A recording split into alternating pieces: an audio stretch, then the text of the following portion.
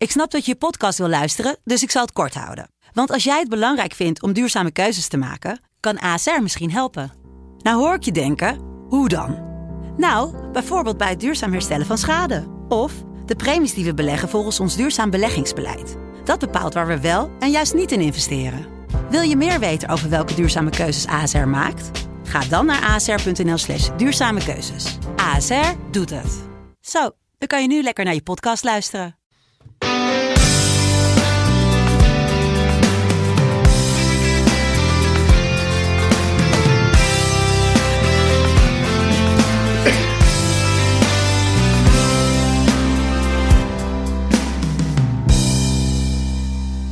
Ja, het aftellen is begonnen naar de Friese hoogmis van het voetbal. Want nog een paar dagen en dan staat hij weer op het programma. De derby tussen SC Heerenveen en SC Cambuur. Favoriet? SC Heerenveen? Jan? Nou, we gaan het erover hebben. In ieder geval een gewaarschuwd mens stelt voor 2. En dat is precies waar wij goed in zijn bij Omroep Abe. De voetbalpodcast van de Leeuwardenkrant. Toch, Jan Flap? Ja, ik hoorde je al een beetje kuchen tijdens de intro-tune. Dus je staat op scherp. Ik was op scherp en ik was vorige week had ik al een beetje last van de keel. Maar, ja, je hebt nu iets meegenomen om de kelen te smeren, hè? Ja, maar als je jarig bent, dan zeggen ze, dan hoor je te trakteren. Jij was nog jarig. Ja, ik heb je gefeliciteerd via de app. Ja, klaar. Ik had zoiets van, ik kan niet slim met lege handen. Dus ik heb hier 1 plaats. Ik denk, ik moet naar de jongens van Holland naartoe, de feestzaak. Dan haal ik daar. Ik moet maar even wat halen. Maar ja, die bleken dicht te wezen. Klein sixpackje. Ja, dus ik ben naar de overkant gegaan. Of iets verder aan een snackbar heb ik het gehaald. En het klinkt heel raar dat je s'avonds in een snackbar binnenkomt en vraagt om bier. En dan denk ik van ja, ik moet die mensen denken. Nou, dan weer het bier afrekenen. Dan zeg jij, ik ga een podcast opnemen. Nee, natuurlijk. Ik had niks gezegd. Dus maar dan ga je afrekenen. En dan zegt die man, die zegt een bedrag. Dan denk ik van... Of ik heb het tegen die man gezegd. Ik zei, ja, ik hoef er maar 6, niet 24. Wat bleek voor 6 te wezen. Ja. Dus zet je allemaal op een declaratie voor me. Pas alsjeblieft even op wat je opbrengt. Want ik ga controleren. Ze moeten leeg dit keer. Want het is echt onvoorstelbaar. Ja, maar inflatie. Aan de ene kant, als je jaar bent, dan terken je. Maar dan hoor je ook... iets te krijgen. Nou, ik sta vol verwachting. Ja. Komende half uur. Er liggen nog wat kranten volgens mij. Hele goede verhalen staan erin. Wist je dat? Nog een VI van 2 weken geleden. Oud nieuws. Ja, mooi man. Mooi man. Nee, maar hartstikke leuk, Jan. En ja, jij was dus bij Hollander geweest. Jij dacht, ik ga meteen eventjes informatie inwinnen. Hè? Want, nee, ze waren dicht. Ze waren aan het schoonmaken. Ja, dus, maar dat was natuurlijk wel een beetje je intentie. Want Bert Hollander is de commissaris bij Cambuur. Dat is natuurlijk ook. Ja, maar ik heb nog gesproken toen Twente uit bij Cambuur speelde. Toen heb ik Bert nog gesproken. Dus we kennen elkaar natuurlijk goed vanuit het trainingsvak en het voetballerij. Dus en ik had zoiets van, waar moet je heen? Dan ga je daar naartoe natuurlijk. Dus, maar ja, ze waren dicht, ze waren aan het schoonmaken. Dus helaas, dat wereldbedrag hebben ze niet kunnen innen. Wel weer een sponsor genoemd van deze show. Nou, erover nadenkt. Ja, dat was niet eens bewust dit keer. Dat is nog veel erger. Hey, maar merk je al dat het bij jou kriebelt, Jan, die aanloop naar de derby? Nou ja, ik kreeg zondag van Sietse Bouwer, de grote man van voorheen het GroenLeven verhaal. Die stuurde me al een berichtje van alle hoofdsponsor. Die is natuurlijk nog helemaal Heerenveen-minded. Die heeft die box. En kan ik jou natuurlijk ook blij maken om zondag uit te nodigen. Dus dan zie je dat mensen er allemaal bezig zijn. Dus ik zal daar zondag de wedstrijd zullen wij... Die sla jij niet af? Nee, dat is altijd een feestje om bij die mensen in de box te zijn. Dus fantastisch. Gert-Jan Verbeek zal er zijn. Ik weet het niet. Ik weet het niet. Er zit altijd heel vaak oud-voetballers zitten daar. Dus het is altijd perfect geregeld daar bij hun. Ja, hoe kijk je er naar uit, Jan? Die derby tegen de club uit Leeuwarden. Want ja, dit is waar je het voor doet, toch? Ja, tuurlijk, dat zijn de mooie dingen. Wie zei dat ook even? Van Basten. Het is een van de 34. Een van de 34. Ja, moet je nooit zeggen. Nee, natuurlijk niet. Zo werkt het niet. Ik bedoel, je hebt speciale wedstrijden. Dit is er één. En het gaat maar om 3 punten. Ja, tenminste, als je wint, gelijk spelen bij een puntje. Maar nee, dit zijn natuurlijk de leuke dingen. En er hoort rivaliteit bij, maar wel tot bepaalde hoogte. Ik vind dat moet wel... Alsjeblieft, laten mensen daar wel een vol verstand bij gebruiken. Ik bedoel, je moet natuurlijk wat uitspoken. Dat hoort erbij. Maar gebruik wel je verstand. Ja, want als je zag hoe dat vorig jaar was, die 3-3 in het Abe Lenstra-stadion. Ja. Goh man, ik ging van de adrenaline stapte ik nog steeds in de auto. En toen moest ik het stuk nog tikken. Dat was echt een van de mooiste wedstrijden. Ja, maar dat is toch mooi dat gevoel je in je donder krijgt. Dat is prachtig. Maar ook sowieso het toeleven naar deze week. Hè, want we maken diverse verhalen. Woensdag staat het eerste grote stuk in de krant. En dat zal doorgaan tot en met zaterdag. Dit is jouw promo voor de hele krant, toch? 100%. Heb je hem door? Ja, zeker. Ja. Abonnementen, is dat half Abonnement jaar? zou ik ook afsluiten. Kost heel weinig momenteel. Dus. Is dat half jaar abonnement of per maand? Dat kan volgens mij per maand. Maar als je per jaar doet, dan krijg je volgens mij korting. Oké. Dus nou ja. Hè? Ja, nee, ik gooi hem nog gewoon voor je. Ja, nee, zeker. Dus nee, maar er komen allemaal verhalen voorbij ook van Kees van Wonderen en Pascal Bosgaard, de interim trainer van Cambuur. Tot een liefdeskoppel, Heerenveen en Cambuur. Was ook erg leuk. Komt ook zaterdag in de krant. Cijfertjes, de spelers die de derby speelden, of namens andere clubs derby speelden. Hè, van Simon Olsson die in Zweden derby speelde tot Andries Noppert. Die er ook een paar leuke heeft gespeeld. In Italië bijvoorbeeld. Met Foggia tegen Bari en met Go Ahead tegen PEC Zwolle. Ja, Kees van Wonderen trouwens natuurlijk ook vorig jaar. Hij was trouwens afgelopen week de gast bij de Omroep Friesland. En ja, ik heb hem gezien. Ja, hij was scherp, hè, Kees? Ja, hij was heel netjes en scherp en goede vragen. En ik moet ook... ik heb gisteren onze collega, onze verliezende collega, laat ik die er gelijk bij zeggen. Ja. Anderen ook complimenten gegeven voor de manier hoe hij zich daar ook een aantal vragen stelde. Echt goede, scherpe vragen, echt keurig. Ja, heel netjes. Ja, was goed. Dus nee, dat is zeker. Alleen wat ik leuk vond was dat Van Wonderen zei onder meer van die uitspraak van Basten werd nog even aangehaald. Dus van sec genomen. Daarom gooi ik hem er ook in. Sec genomen is het natuurlijk zo een van die 34 wedstrijden. Maar dit zijn natuurlijk wel hele speciale duels. Tuurlijk. En hij zei ook als trainer van Go Ahead hoopte ik dat PEC erin zou blijven. Juist omdat je die wedstrijden hebt. En ik vond het eigenlijk wel een hele realistische, nuchtere kijk op hoe je deze wedstrijden ook gewoon moet zien. Ja, maar je moet er toch niet aan denken dat Cambuur nu bezig is met een nieuw stadion. Dat het onverhoopt zou gebeuren dat ze eruit zouden vliegen. Daar moet je toch niet aan denken, laten we eerlijk wezen. Ik denk dat heel veel Heerenveen supporters dat wel denken, Jan. Dat weet ik wel, maar ik heb dat niet, totaal niet. Ik vind, laat ze er alsjeblieft in blijven. Laat ze alsjeblieft mooie derby's tegen elkaar spelen. En samen met Groningen laat die Emmen erbij komen. Hartstikke mooi. Zwolle er weer bij. Een beetje het noorden houden, want anders zak je wel heel ver naar de rest van het land toe. Maar nee, ze moeten er absoluut in blijven. Dan hou je die mooie wedstrijden ook. Ja, zondagmiddag 2:30, dan wordt er afgetrapt. En laten we meteen maar even beginnen met een paar vragen. Om te beginnen, Frank Benen, heeft Heerenveen op elke positie een betere speler ten opzichte van Cambuur? En op welke speler van Cambuur zou op dit moment een versterking zijn voor SC Heerenveen? En weet ik heb het gezien vanmiddag dus. Ja, het leuke is natuurlijk dat vorig jaar hebben we het hier ook over gehad. En toen kwamen we een beetje tot de conclusie van 4 spelers volgens mij van Cambuur zou je wel bij SC Heerenveen willen zien. Dat ging bijvoorbeeld om Calon, die er toen nog speelde. Ja, Isa. Ulrikes voor Veerman. Mm-hmm. Opteerden wij destijds, dan heb je die voor Ulrikes. Maar situatie is natuurlijk veranderd de afgelopen maanden. Dus laten we maar gewoon, zullen we maar gewoon nalopen?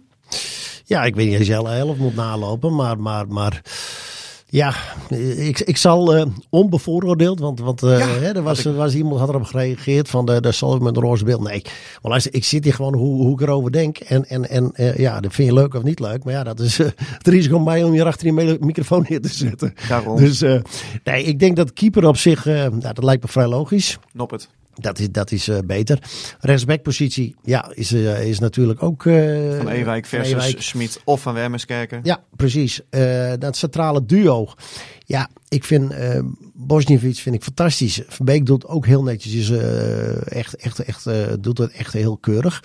Maar ik ben zelf heel gecharmeerd van Bergsma. Dat mij rustig weet. Ik ken hem natuurlijk wat beter. Want hij heeft in die tijd bij Michel bij Oranje, hè? Ja, onder 20 dacht ik, of onder 19. Ik weet het begot niet allemaal. Maar hebben gevoetbald. Toen zat hij dacht ik nog bij Jong Ajax. Bij Ajax zat hij toch. En dat vind ik echt een hele goede voetballer. Echt een goede voetballer, rustige voetballer. Dus moet hij erin staan. Maar oké, dat is dan een jongen waarvan ik zeg van... die zou erin kunnen.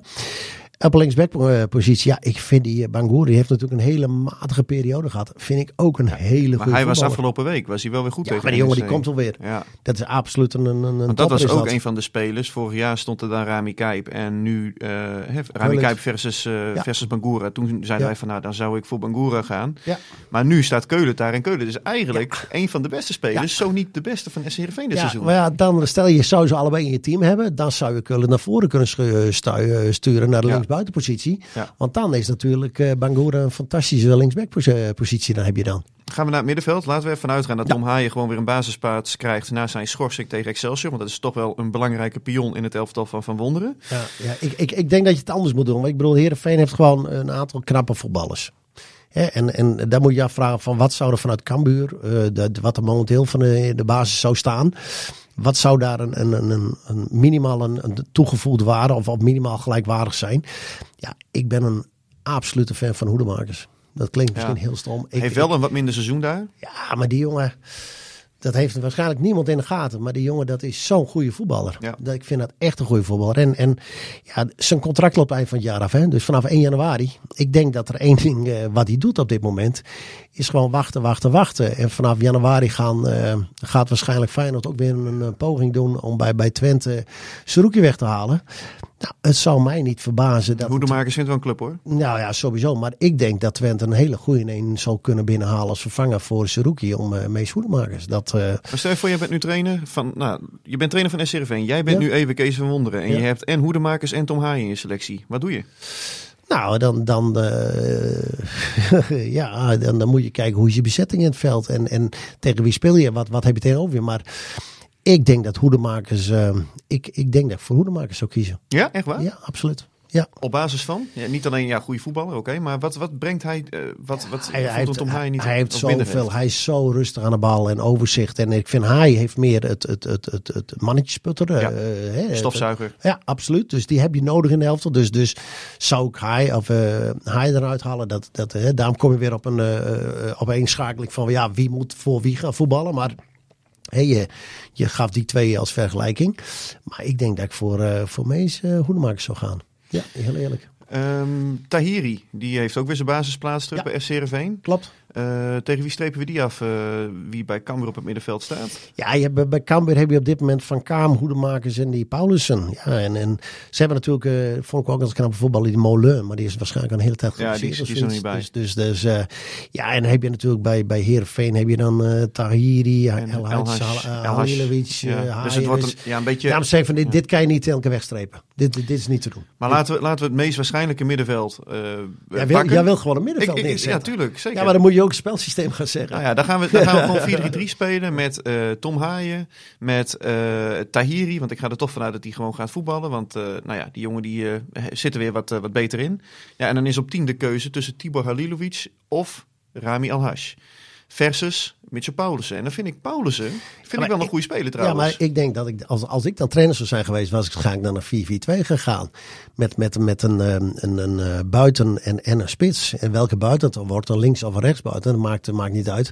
Maar dan met een ruit op het middenveld. Ja. Daar zou ik dan voor kiezen.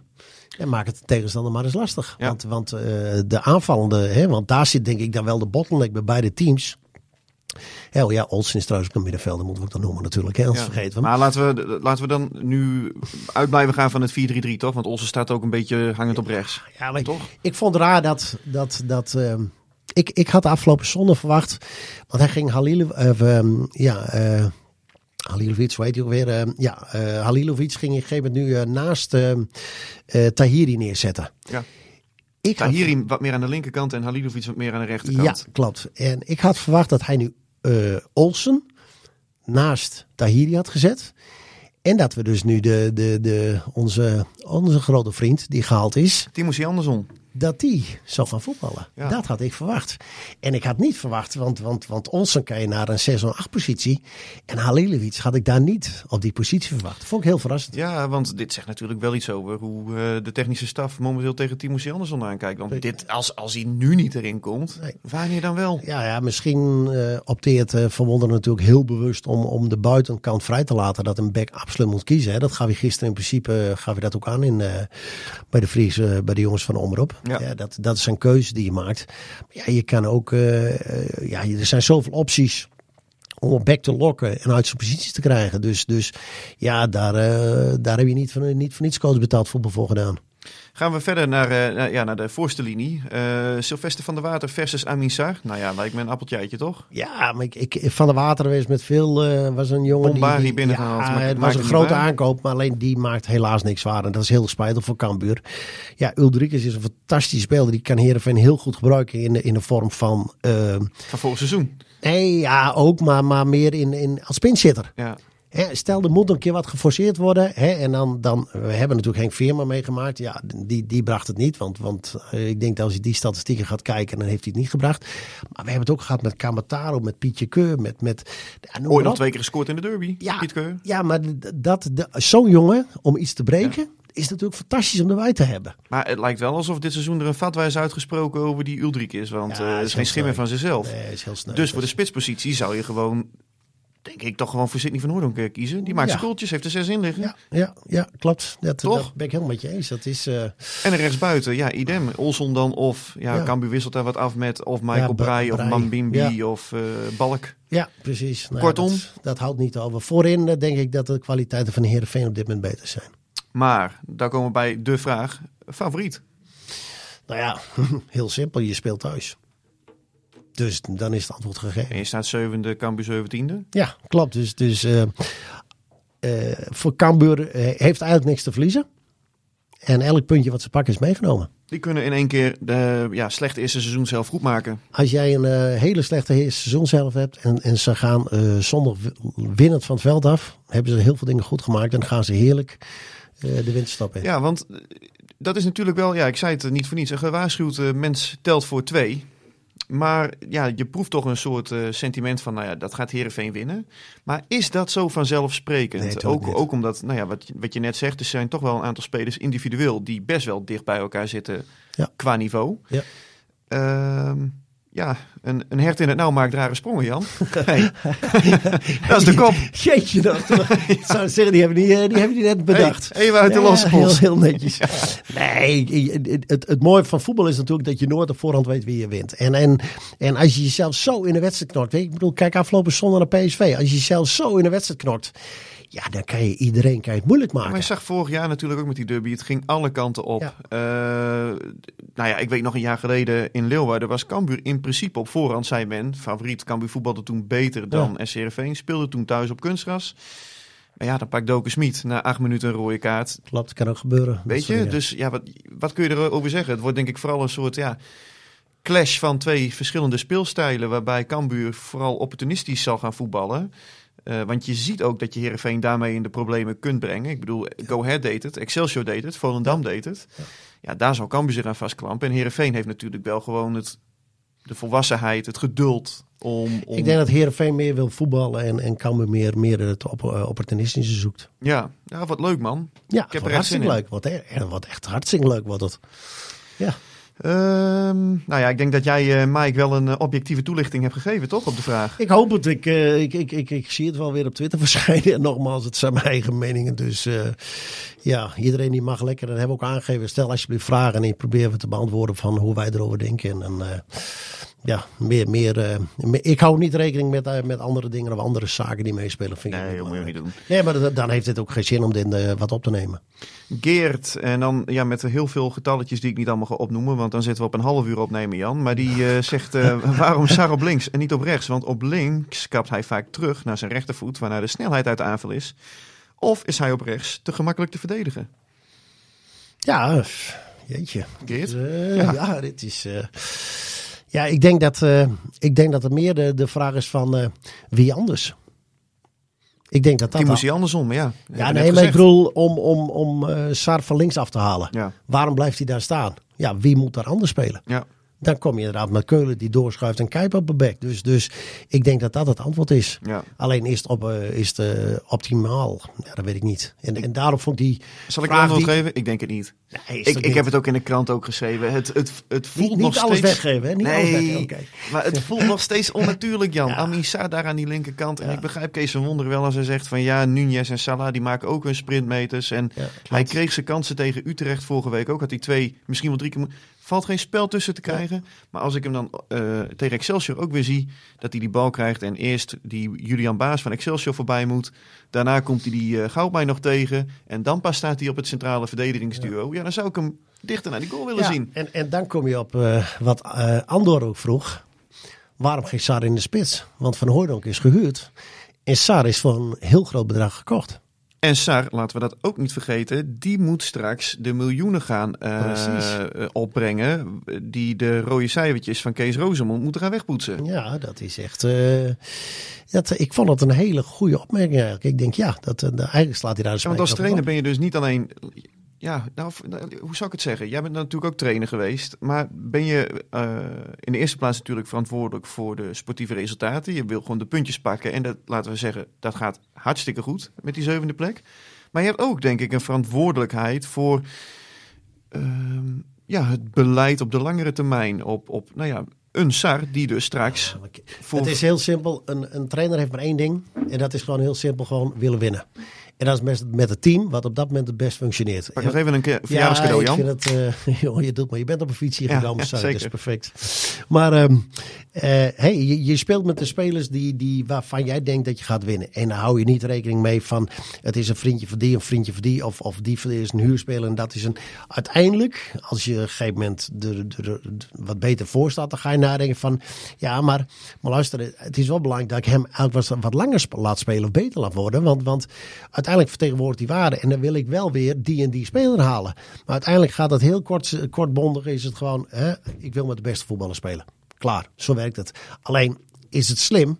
Ja, je moet ook waarde gaan creëren op het veld. En met huurspelers is dat niet het geval. Ik bedoel, er zijn natuurlijk fantastische constructies wel met onder andere een Lammers gemaakt.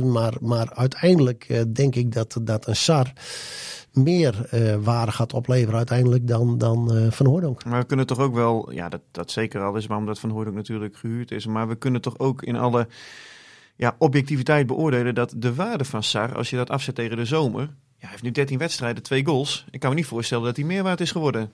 Nee, dat denk ik ook niet. Toch? Nee, maar het is... het mooie van spelers is, soms lukt alles en soms lukt niks. En dat kan er ook zo in één keer weer zijn. Dus ja, je weet het niet. Als we het hebben dan over dat tekort, want er was ook zijn vragen binnengekomen van Peter Rekker. Die vraagt hoeveel is het begrotingstekort al teruggebracht? Is het tekort al bijna naar 2 miljoen? Nou ja, dat was de doelstelling dan van Kees Rozemond een paar jaar geleden. Cijfertjes zijn voor jou, hè? Die cijfertjes zijn voor mij. Ik heb laatst ook geschreven dat, als ik me goed heb laten informeren, zal het tekort ongeveer weer naar de 6 miljoen kruipen. Okay. Dus dat is fors. Ik hoop voor Heerenveen dat ik verkeerd ben geïnformeerd, maar dat gebeurt me in de regel niet heel vaak. Niet vaker te betrappen, hè? Nee, goed hè? Ja, dat is heel netjes. Ja.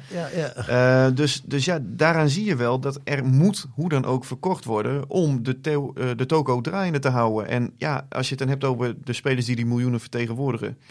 Amisar, op dit moment, niet de miljoenen van, ik noem maar iemand, Michel Flap. Nee, dat haalt hij niet. Simon Olsson, gehaald voor 1,2. Ja, staat ook nog op 0 doelpunten. Ja. Leuk gozer trouwens. Hij hoopt heel graag dat hij zijn eerste goal maakt tegen Cambuur, zei hij. Ja, Milan van Ewijk, komen we zo meteen nog eventjes over te spreken. Dus ja, je houdt je stil. Het is allemaal voorbesproken, Jan. Ja, mensen denken dat deze show vanzelf gaat. Alleen hier zit een werk in, joh. Dat wil je niet weten. Vanaf vanmiddag, hè, zaten we hier. Ja, een uurtje of 3.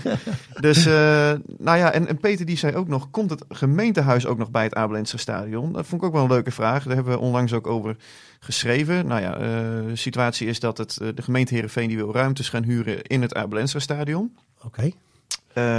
Zou goed zijn voor de club natuurlijk, omdat er dan andere ruimtes gehuurd worden, waardoor de huurlasten van Heerenveen, die te hoog zijn voor de club in verhouding tot de begroting, kunnen verminderen, omdat je simpelweg een andere huurder krijgt. Er is een rapport vanuit de gemeente is daar opgesteld. En ja, binnenkort, dat wil zeggen deze maand of volgende maand, worden daar knopen over doorgehakt. Dus ik verwacht op korte termijn daar nieuws over, Peter. En wat voor ruimtes praat je erover?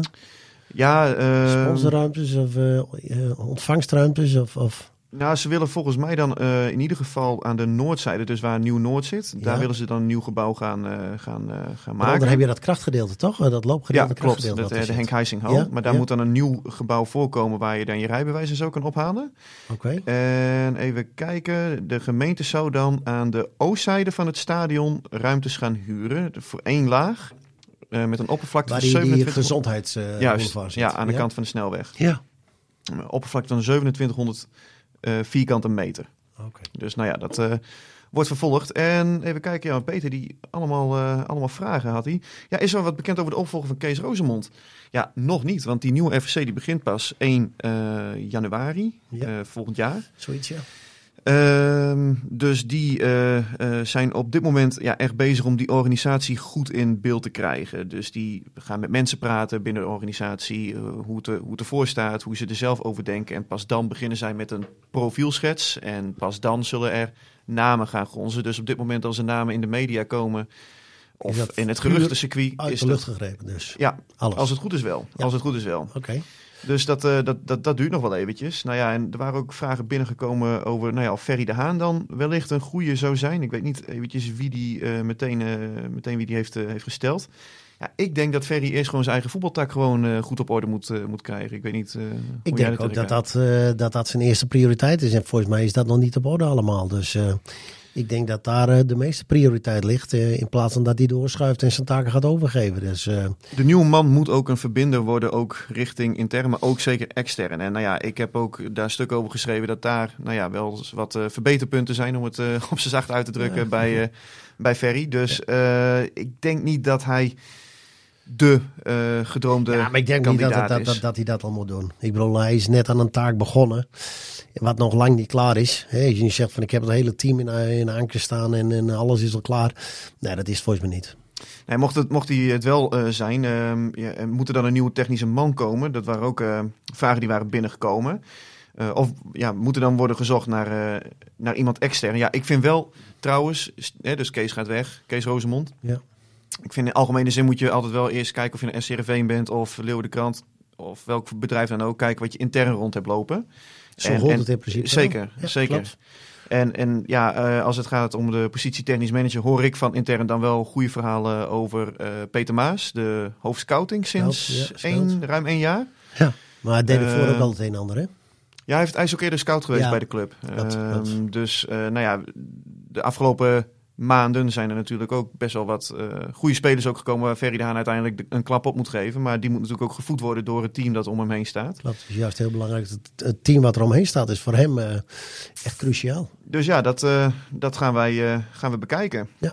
Een vraag over Milan van Ewijk. Ja, die was natuurlijk de matchwinner. Ja.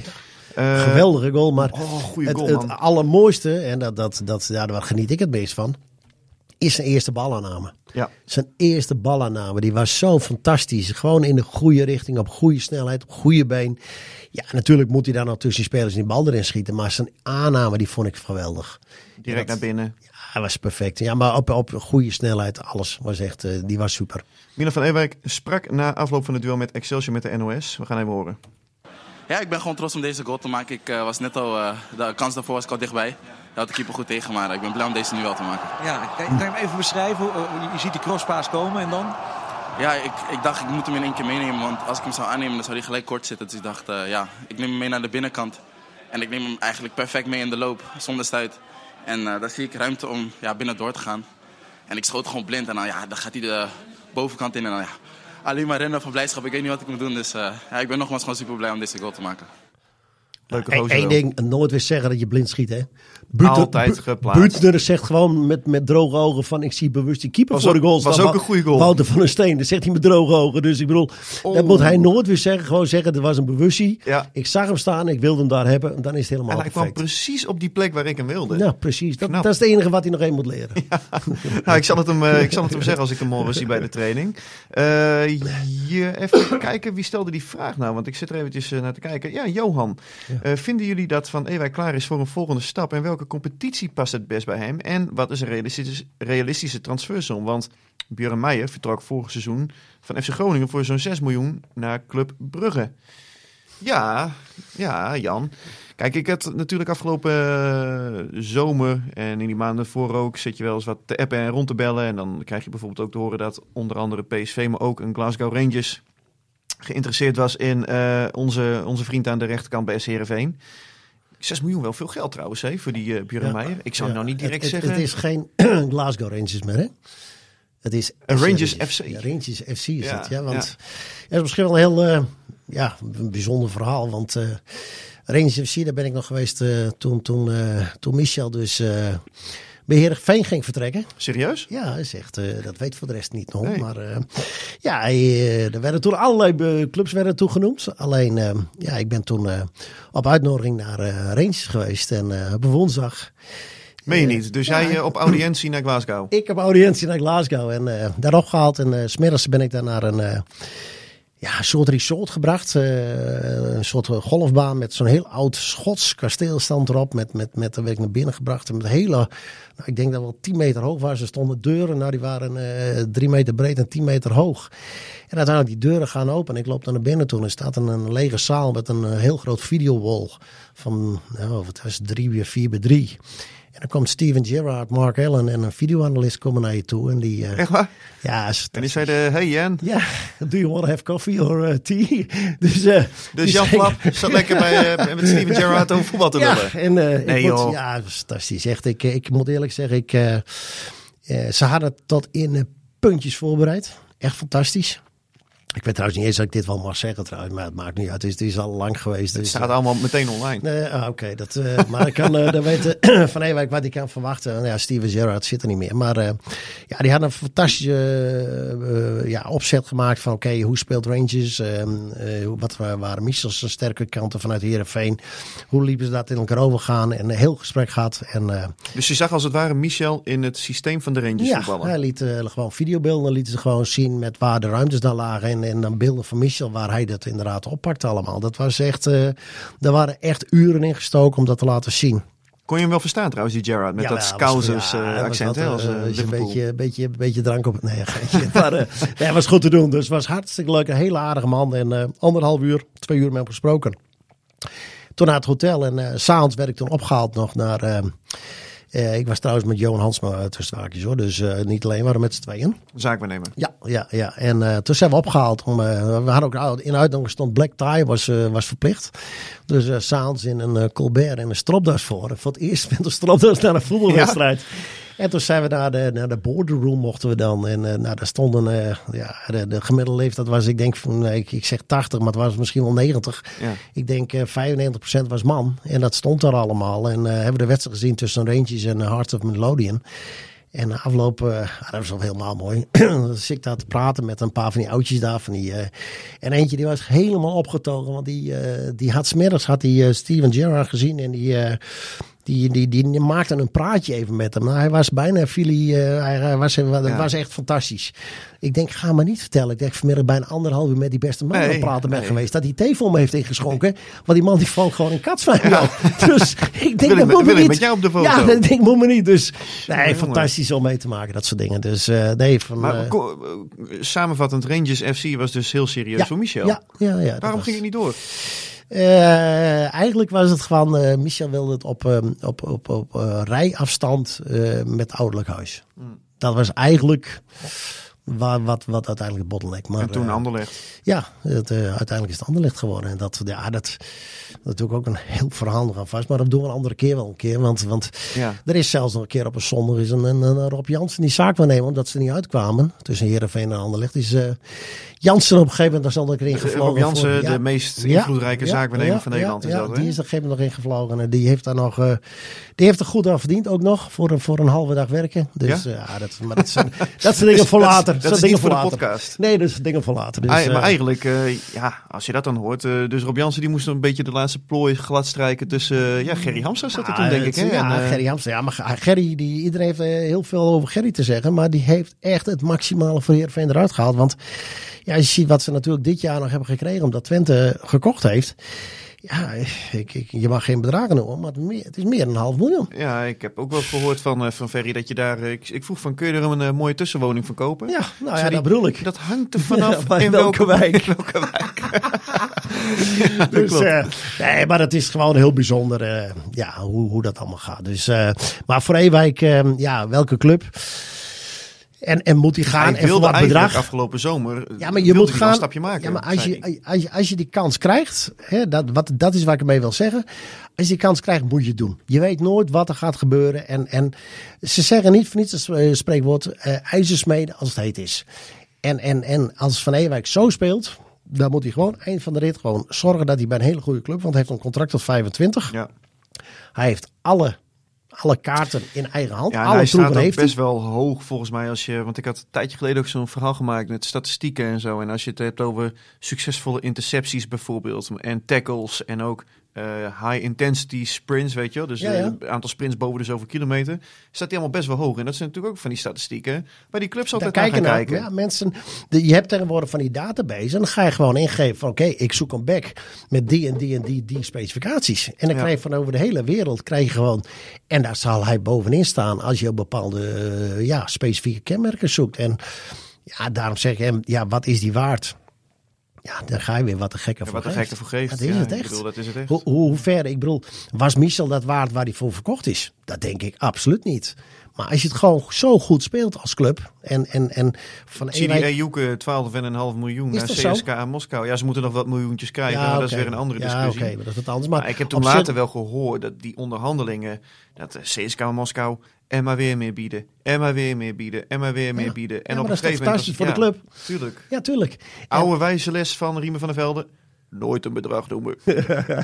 Gewoon laten bieden en dan zeggen wij wel wanneer het genoeg is. Ja, precies. Ja, zo werkt het ook. En ja, als je dan ziet waar hij voor weg moet. Ik heb geen flauw. Hij heeft nog tot 2025 contract. Ja, het 4 jaar getekend. Dus in principe zit Heerenveen gewoon goed op een stoel en die kan gewoon afwachten.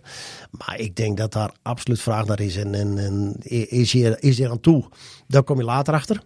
Ja, dan kan je antwoord geven van ja, het was op tijd of het was niet op tijd. Maar het is goed beschouwd het probleem van SC Heerenveen ook niet. Die moeten gewoon verkopen. Die moeten toch gewoon verkopen. En uiteindelijk een speler wil het toch ook. En al die mensen die zeggen, ja, als je 17, 18 bent, dan kan ik bij heel best voorstellen. Die zegt van ja, is het verstandig? Begrijp ik heel goed. Maar Van Ewijk, ik bedoel, de jonge Oranje, de hele wereld ligt aan zijn voeten. Kom op even, als je die kans krijgt. Gewoon grijpen en ervoor gaan. Ja, hij zal komende zomer normaal gesproken ook die stap gaan maken. Dat moet hij ook. Dat gaat hij ook maar doen. dat wil de club ook, want die moeten zoals gezegd, spelers verkopen. Ze moeten elk jaar, dacht ik, een goede speler verkopen. Om in ieder geval dat begrotingstekort weg te werken. Ja, Jan. Maar ja, wat is dan het juiste bedrag? Hè? En anders vliegen we gewoon Rob Jansen weer in, toch? Ja, kan ook. Nou, heel reëel, denk ik, 4,5. Ja, dan zit je redelijk aan de bovenkant, hoor. 4,5. Ja, ik denk dat dat... Ja, die Björn Meij ging naar voor 6. Denzel Dumfries ging uiteindelijk ook volgens mij voor 5,5. En Heerenveen naar PSV. Dus, maar ik vond Dumfries wel verder ook. Ja, misschien wel. Maar ik vind wel dat... Dat is een grote voorbeeld, hè, van Milan van Ewijk. Denzel Dumfries. Ja, die route. Ja, daar spiegelt hij zich aan. Ja. En dat snap ik ook heel goed van hem. Want volgens mij hebben ze zelfs bij dezelfde amateurclub zijn ze begonnen. Oké.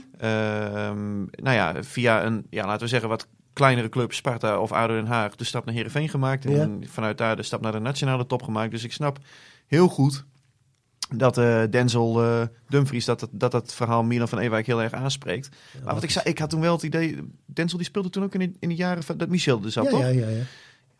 Toen vond ik hem wel echt... Toen vond ik Dumfries echt klaar voor die stap, zeg maar. En dat heb ik... Ik vond hem heel druistig zo nu en dan, hoor. Ja, maar krachtmens, man. Zo nu en dan sloop hij omhoog en dan vloog hij. Ja. Maar je ziet dat daarna pakt hij het bij PSV het op. En dus ik bedoel, respect hoor. Hartstikke goed. Dus die was er dus wel klaar voor. En bij iedereen. Ik weet nog heel goed dat hij een keertje een schop kreeg in zijn edele delen. Laten we dat maar zo benoemen. Ja. En ik weet nog dat hij toen stond hij bij mij en hij zei van... Ja, nee, maar die kunnen ze ook niet missen. En daar moest ik dus ook wel om lachen. Maar vervolgens hoorde ik hem tegen elke journalist hetzelfde zeggen. Dat vergeet ik nooit meer van hem. Gewoon bij elke camera. Iedereen met een notitieblokje. De steward. Iedereen zei hetzelfde. Ja, dat is een van de dingen die mij is gebleven van Denzel Dumfries. Goed, dat geldt terzijde. Vrijdag 11 november, Jan. Ja, dan is het Sint Maarten, maar daar gaat het nu niet over. Andries Noppert, dan wordt bekend of hij erbij zit. Zit hij erbij? Ja, het is een grote tombola, laten we gewoon eerlijk wezen. En mijn gevoel zegt dat hij erbij zit. Mij ook. Ja. Zal ik 5 redenen noemen? Ik heb het genoteerd. Zo, dat zou ik net zeggen. Dat is wel... ik heb niks genoteerd. Stukje voorbereiding. Ik geef het eerlijk toe. Ga jij eens even 5 redenen? Ja. De penalty. Op het moment als Oranje in die knock-out fase zit en er moeten penalties genomen worden. Ja. En je ziet iemand binnenkomen de lijnen van 3,20 meter. Dan denk je toch, dit ga je niet menen. Andries heeft zo bekeken een streepje voor. 2, ik heb begrepen dat hij een goede indruk heeft achtergelaten bij die vorige periode bij het Nederlands elftal. Ja, ja. De clubs krijgen altijd terugkoppeling. Ja. 3, als je 4-5 weken op pad moet, dan kun je toch het beste een Andries Noppert erbij hebben die gewoon broodnuchter is, relativerend, goede gast in de groep.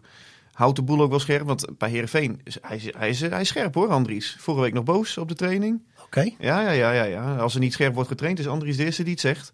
Maar het is ook gewoon, wat ik zeg, de relativerende nuchtere roze. En 4, hij heeft het na die interlandperiode, heeft hij het volgens mij prima gedaan. Klopt. Ik vond hem wel een beetje druisig tegen Excelsior. Hij wilde te graag die hoge ballen pakken. Ja, klopt, dat dacht ik ook. Inderdaad, ik denk, dat moet je niet doen. Dat waren de eerste scheurtjes na die interlandperiode. Hij kwam zelfs voorbij de penaltystip, wilde hij een hoge bal pakken. En dan ging hij hem ook nog vangen in plaats. Ik denk, ga naar stompen. Ga daar geen risico nemen. Zeker. Ga hem slaan. Nou ja, goed. En 5, ik vind, Wens is het vader van de gedachte, Jan. Het wordt ook wel weer eens tijd dat er een Fries naar het WK gaat, toch? Is dat echt een argument? Quizvraagje tussendoor. Welke 3 Friese speelden ooit op een WK? Als je er eentje hebt, Kromkamp? mag je een biertje doppen. Kromkamp? Ja. Hij speelde niet, maar hij zat wel bij de WK-selectie. Oké. Tellen we mee? Fries op een WK. Misschien Abe dan? Nee. Oh, gaan we heel ver terug misschien. Goeiedag zeg. Goh. Piet Wildschut. Piet Wildschut. Linksbuiten was hij Ja. toch? Bij, wat was het? Twente of PSV? Ja, speelde bij Twente toen. Ja, Begonnen bij FSC in Leeuwarden, heb ik me laten vertellen door collega Johan Mast. oké. En Theo de Jong, ingevallen in de finale. Theo de Topper. Ja. Trainer van Cambuur, toch? Ja, ook nog, ja. En trainer van Den Bosch. Nou, dat weet jij dan weer. Ja, Theo de Jong. Oké, zo. Dus ja, Wist ik niet. Ik had die ook niet geraden, maar Kromkamp... geven de luisteraars allemaal even mee. Ik geef ze toch even mee. Ja, netjes. Ja, toch mooi. Ja, zeker. Ja, maar het zou voor Heerenveen en voor Noppert natuurlijk een fantastisch verhaal zijn als hij erbij zit. En tuurlijk. komt ook nog bij, er zit ook nog een financiële component aan, hè, die het voor Heerenveen aantrekkelijk Ja, maakt. zeker, want het is iets van 5.000, 6.000 euro per dag. Ja, maak er maar Dat is- zo'n kleine $10.000. En ik heb net nog eventjes de koers van de dollar en de euro opgezocht. Ja, Wist ik veel. Maar dat verschilt nagenoeg niets. oké. Dus voor een minimum van 18 dagen. Kortom, Akkoord. Dat is als mooi jij geld. een speler aflevert voor een WK. Is het de enige speler die mee kan? Of is er nog iemand die Rami Kijp met Tunesië. die zal mee kunnen? Ja, en Pavel Bogniewicz met Polen. Dus stel je nou voor dat ze alle 3 worden geselecteerd. Dan kan Heerenveen zo'n kleine 6 ton tegemoet zien. Ja, dat is niet verkeerd. Nee, Dat is mooi. die bedragen heb ik overigens van Ferry Daan, hoor, heb ik gevraagd. Dus Ja, ja. het is niet zo dat ik dit allemaal... Oh nee, maar het zijn ook open bedragen. Ik weet dus dat er bedragen voor staan. Voor elke dag dat ze in toernooi zitten, krijgen ze een spelervergoeding van de Exact. club. Dat is het. Dat is bekend. En dat is gewoon ook op te vragen. Dus het is ook niet te ontkennen. Dus ja, het is een hele... Ja, het kan een hele mooie week worden voor de club. In alle Ja, maar opzichten. als nou van de 3 het niet 1 is. Nou ja, dan doeken we de club op. Ja, dat weet ik veel. Ja. Wat wil je dat ik zeg? Ja, nee. Ik bedoel, jij gaat nu uit wat positieve. Maar laten we nou eerst gewoon 1 van de 3. Ja. Dan zijn we wel heel blij. Ik denk Rami Kijp. Ja, ik denk dat hij erbij zit. Ja? Tunesië. Ja, Hij heeft ook zeker. veel minuten gemaakt laatste week. Ja, dat zegt niks, want de Pai zit er waarschijnlijk ook bij. Is zo, Dat is ook zo. Nou ja, en ik denk ook dat Noppert erbij zit. Dus ik ga uit van 2 internationals. En jij? Ja, ik weet niet dat Kijp en Boy Maakt niet uit, maakt niet dus ik ga van Noppert. Oké. Samenvattend Jan. Zaterdag de laatste training voor de derby. Die is in het stadion openbaar, had ik Ik zag het weer in het begrepen. stadion. Ingang E dacht ik was iets. Ze hebben het alweer gecommuniceerd, dus het zal wel leuk worden. En zondag natuurlijk de derby te volgen. Komt die via de live vlogs van de LC. We komen met videootjes, we komen met verhalen in de krant. Ja, genoeg reclame gemaakt, toch? Ja, ik vind dat je het heel netjes doet allemaal. Ja. Dat is echt, eigenlijk, die baas van jou mag niet klagen, maar we zijn er ook zo'n beetje klaar mee. Hè? Want we hebben ASO pauze. Ja, ik ben maar nu toch wij vermoeid. hebben- ja, maar we hebben nu ook pauze, toch? We hebben dus van het weekend nog een wedstrijd en dan zijn we ook een tijdje... Ja, klopt. Zijn Ja, we zeker. weer, Jij gaat nog even op vakantie. Ik zit volgende week rond deze tijd in het vliegtuig, denk ik. Verschil moet er wezen. Ja, ligt eraan waar je heen vliegt. Dus, jij gaat vast je stropdas strikken, toch? Zodat je ook in de boord van Sietse Bauer... Sietse, die is gelukkig eentje van gewoon normale doen. En dat doe ik gek genoeg. En dat vind ik fantastisch van die man. Want gewoon slipjes aan en dan gaan we hoor, op badslippers. Lekker band. Zie je snel. Groetjes. Dit was Omroep Abe. de podcast over SC Heerenveen van de Leeuwarden Courant. Omroep Abe, voor achtergronden, interviews en nieuws over SC Heerenveen. Abonneer je via jouw favoriete podcast-app.